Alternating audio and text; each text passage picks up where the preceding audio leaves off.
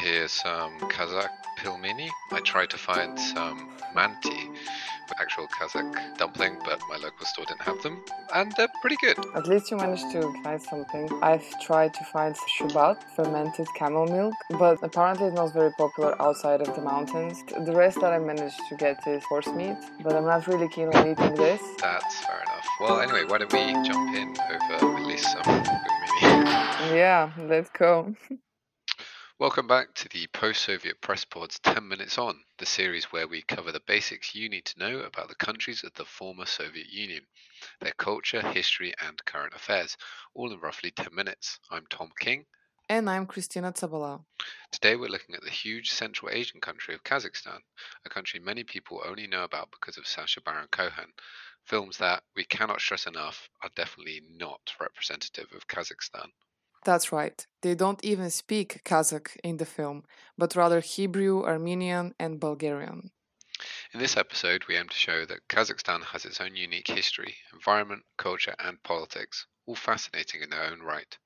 For example, Kazakh cuisine is really interesting. Horse meat is very popular and it forms part of the national dishes of Kazakhstan, such as beshbamak, which literally means 5 fingers because it is traditionally eaten using all 5 fingers. It is usually served in a large dish placed in the center of a table and involves large chunks of boiled horse meat or mutton, layered over noodles boiled in a broth called sopa, and then topped with onions, garlic, parsley, and fennel. That's very interesting. How about we move on to some basics in Kazakh geography and culture?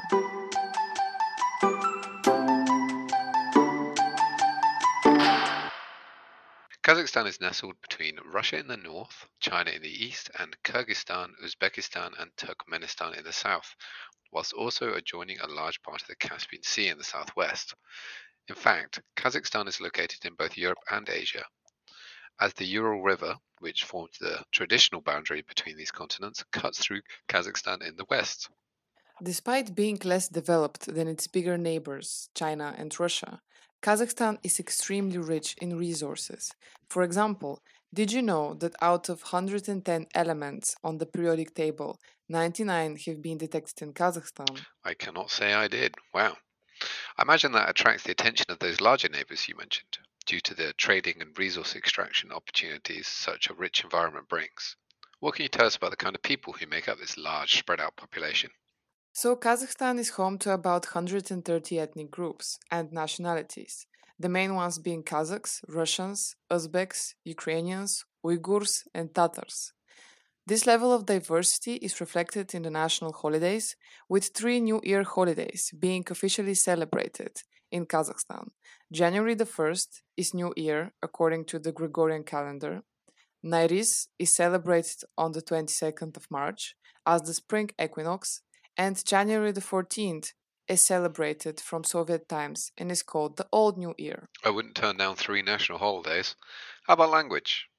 So the Kazakh language is a Turkic language that originated as a mixture of languages from different nomadic Turkic tribes that lived in shared socio-political organizations. The language was consolidated in the 15th century during the rule of the Golden Horde, and later in the 19th century it was significantly influenced by Russian, and the Cyrillic script began to be used. Although recently, in 2017, President Nazarbayev reauthorized the use of the Latin script. He did, in a move away from Kazakhstan's Soviet legacy. In terms of literature, storytelling has been very popular throughout history in the Kazakh societies. According to Chinese written sources between the 6th and 8th centuries, the Turkic tribes of Kazakhstan had an oral poetry tradition primarily spread by bards. The tradition continued through Kazakh medieval times as well. Interesting. But what can you say about more modern literature and written works, for example? So the preeminent role in the development of modern literary Kazakh belongs to Abay Kunanbayli, who lived in the late 19th century.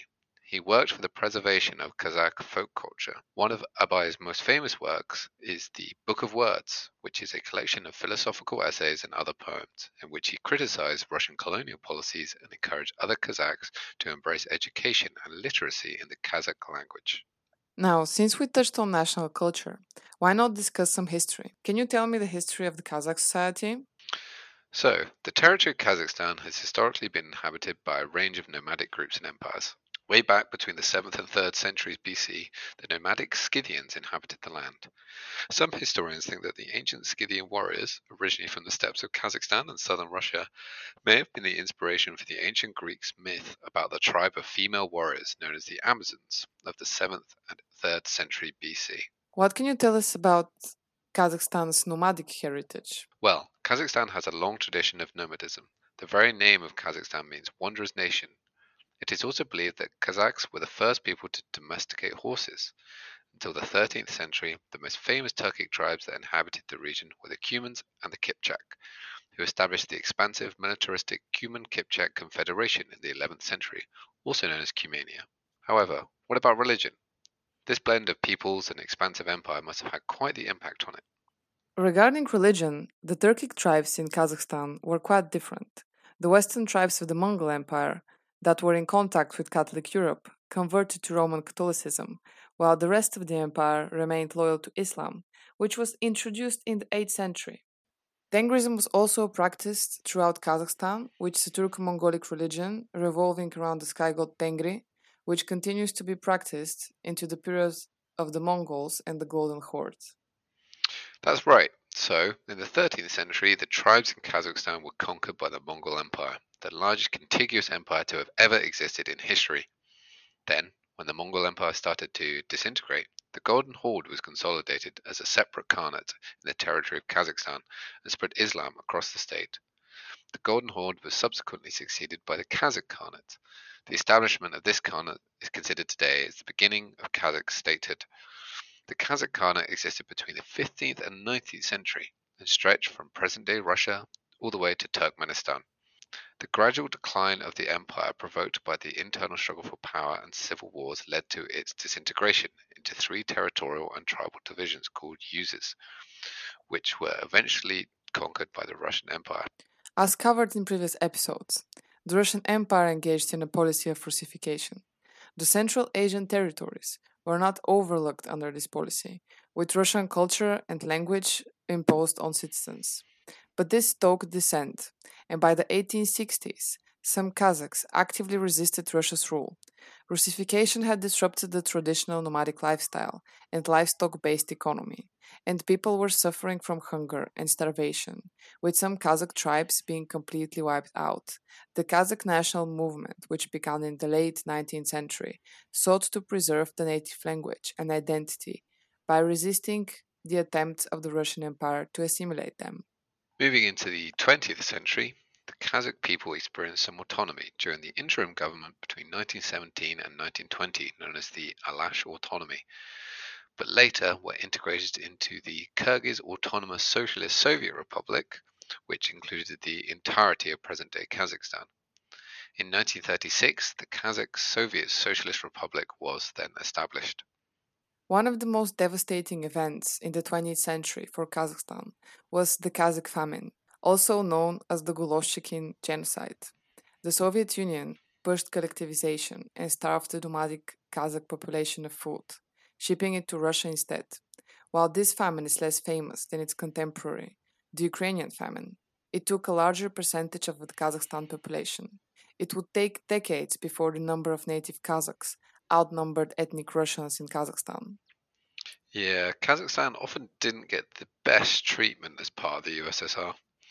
Another example of this is Kazakhstan's role as the site of the Soviet Union's primary nuclear test site. Semipalatinsk, an area about the size of Wales, saw 456 nuclear tests with little regard for the surrounding villages or environment, resulting in many latent deaths and genetic defects years later. Whew, that was quite the journey into the annals of Kazakh history. What about the situation in Kazakhstan today? So, lots can be said about current affairs in Kazakhstan, but it's probably best to start by going over the current political situation, don't you think? That's right. So, Kazakhstan has democratic institutions, such as elections and a multi party system. However, authoritarianism has characterized the Kazakh political system. Yeah, some of the polls in the past have been quite optimistic. Like President Nazarbayev's 2015 snap election victory, where he supposedly won nearly 98% of the vote share.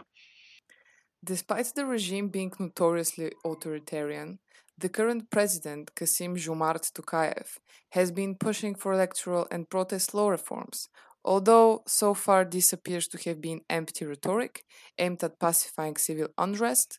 No concrete democratic reforms have been passed as of yet.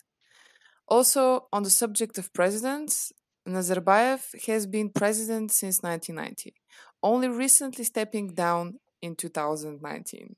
Nevertheless, the capital Astana was renamed after him, and now it is called Nur Sultan.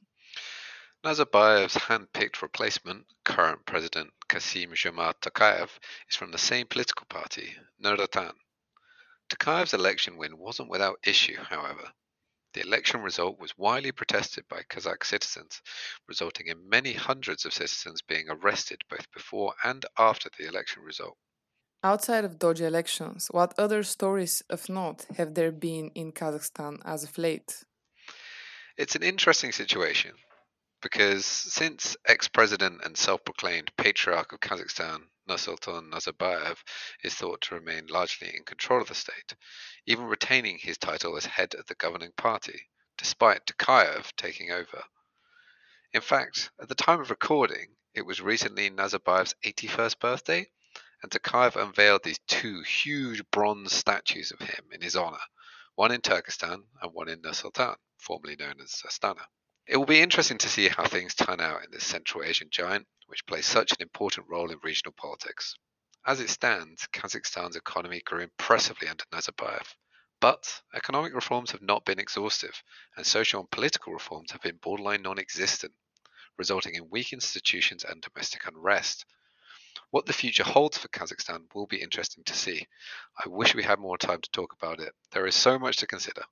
As much as I would love to spend hours mulling over both the history and the future of this Central Asian giant, this is all we have time for this week. I'm afraid you're right. It's called 10 Minutes On for a reason. Thanks to all who tuned in and to Dr. Rasmus Nilsson for being the academic supervisor for the episode. Yes, thanks to everyone. See you next time.